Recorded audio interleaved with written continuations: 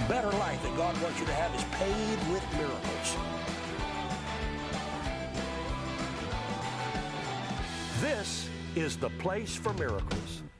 We have an interesting topic that I think is pretty black and white, but we've gotten some debate over if this is really true or not. Does God want to heal you? My clear-cut answer is absolutely. Proof in the Bible, in every story that everyone he touched, every story that was written about him was that he is loving and compassionate and kind and does want to heal you. But there are people out there that don't see it that way. Well, it's true, but I can give you reasons why he does want to heal you. All right, well then rattle them off. Let's go. Well, the first thing is he created you in his own image. You were made only a little bit lower than the angels. Do you know that? Greater is he who's in you than he that is in the world. You can do all things through Christ who strengthens you. He made you only a little bit lower than the angels. He created you in his image. And that's one of the things that the devil hates the most about people is when he looks at you and me, he sees God because we look like God. We are made in his image. That's the first reason that he loves you. That has to be annoying for him. And the second reason is because he loves you.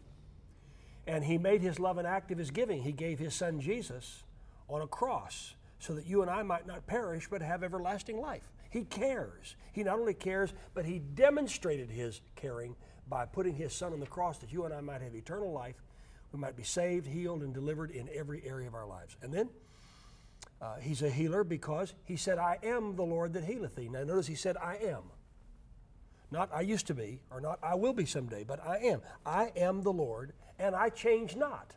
I'm the Lord that healeth thee, and I change not. Well, of course, Jesus confirmed that in the New Testament when he said, I'm the same yesterday, today, and forever. Even though he is the same, and I agree, I'm simply just throwing out questions here. Even if he is the same and he is a healing Jesus, a lot of people think that the miracles died out in the Bible.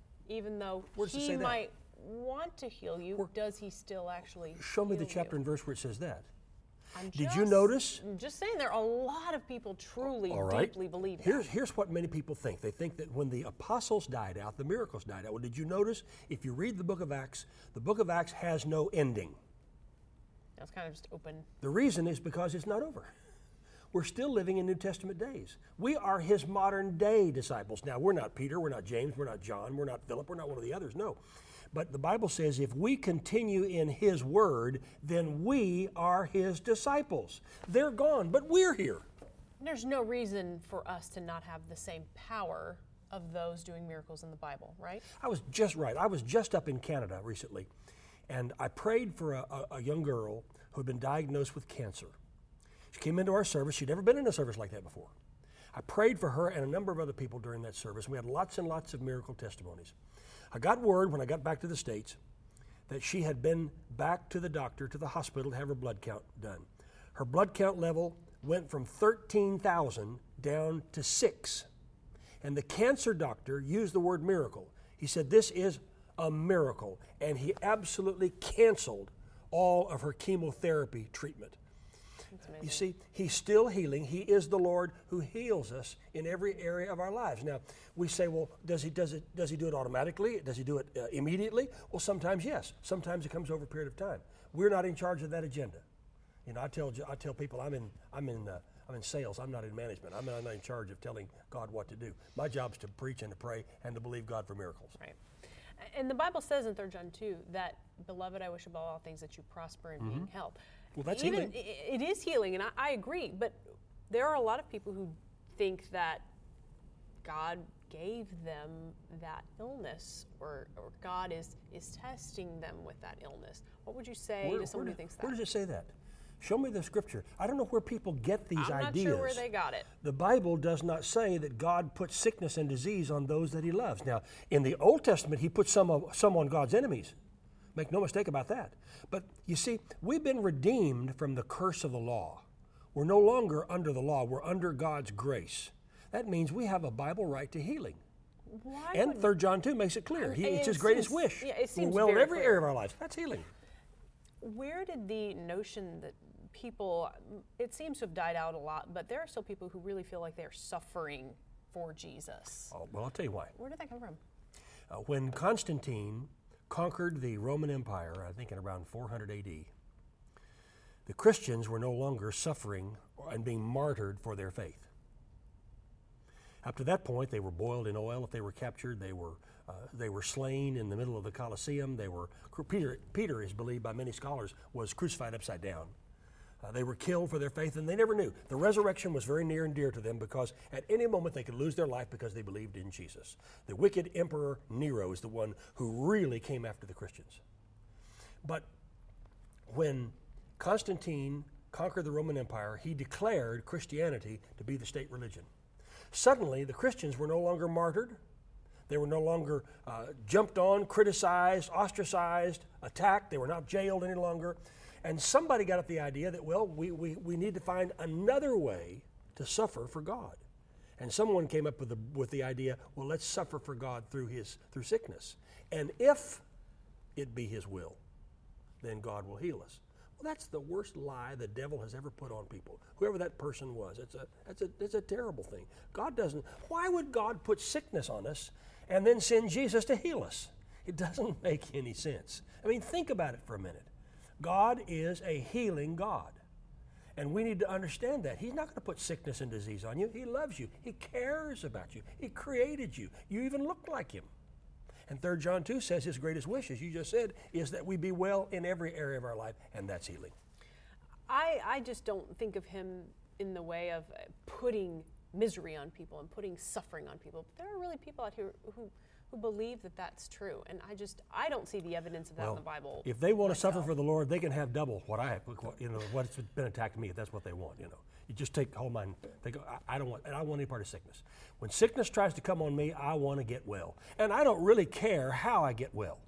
Yeah. If somebody prays for me, thank God. If a doctor treats me, thank God. If I take 2 Tylenol, thank God. I just give the glory to God. And what a witness it would be when somebody who maybe doesn't believe or isn't sure about it sees someone healed, or they themselves are healed of something.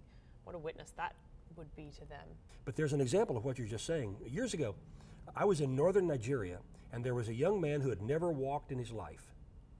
And I prayed for him that night in front of about 15 to 20,000 people. And God healed him. And he came up on the platform walking. Everybody in town knew. In fact, I was the only one there in the crowd that didn't know who he was. He was a beggar. He was famous. His parents carried him to the post office where he begged for money each day. He was crippled. He'd never been able to walk in his life, never taken a step. Well, that night God healed him, and everybody saw it.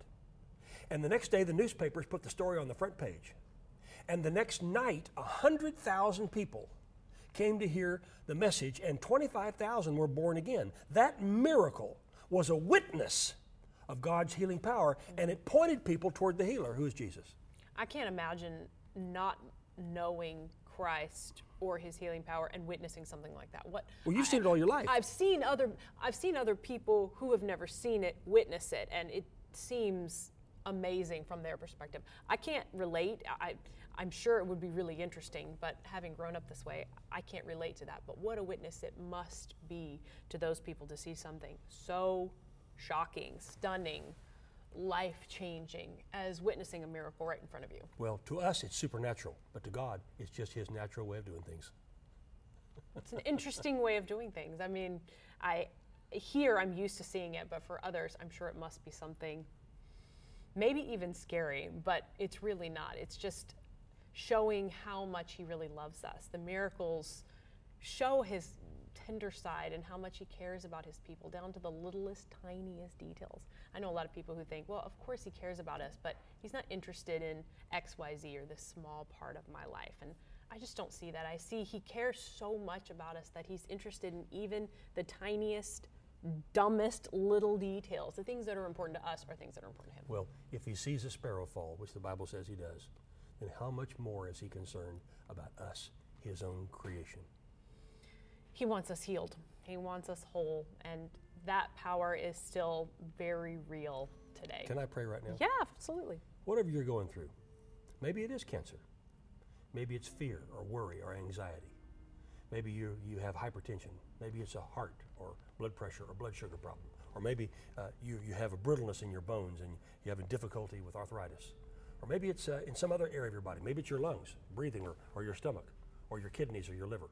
Or maybe it's in your eyes or in your loss of hearing. Whatever it is, He said, I am the Lord that healeth thee.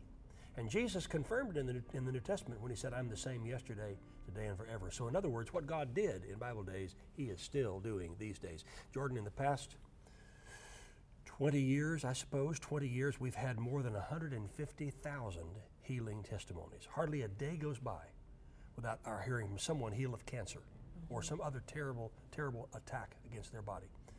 So in the authority of Jesus' name right now, knowing that there's no distance in prayer, I pray over you. And I come against this satanic attack. I rebuke the sickness. I rebuke the disease. I pray right now for you to be healed from the crown of your head to the soles of your feet. And I say to the devil, devil, you take your hands off God's property. And you let go of every person watching us right now on YouTube. Right now, I believe with you for healing. I pray for your body to be healed and for your body to function normally. And for you to release your faith and agree with me and believe with me and expect a miracle. In Jesus' name, amen. Amen. The Place for Miracles podcast is supported by the donations of the friends and partners of Oral Roberts Ministries. If you would like to support this or other outreaches of this ministry, please go to oralroberts.com. We believe when you spread the good news of Jesus Christ, your giving will be abundantly multiplied back to you according to God's word in Luke 6:38. We believe you are on your road to a better life in 2019.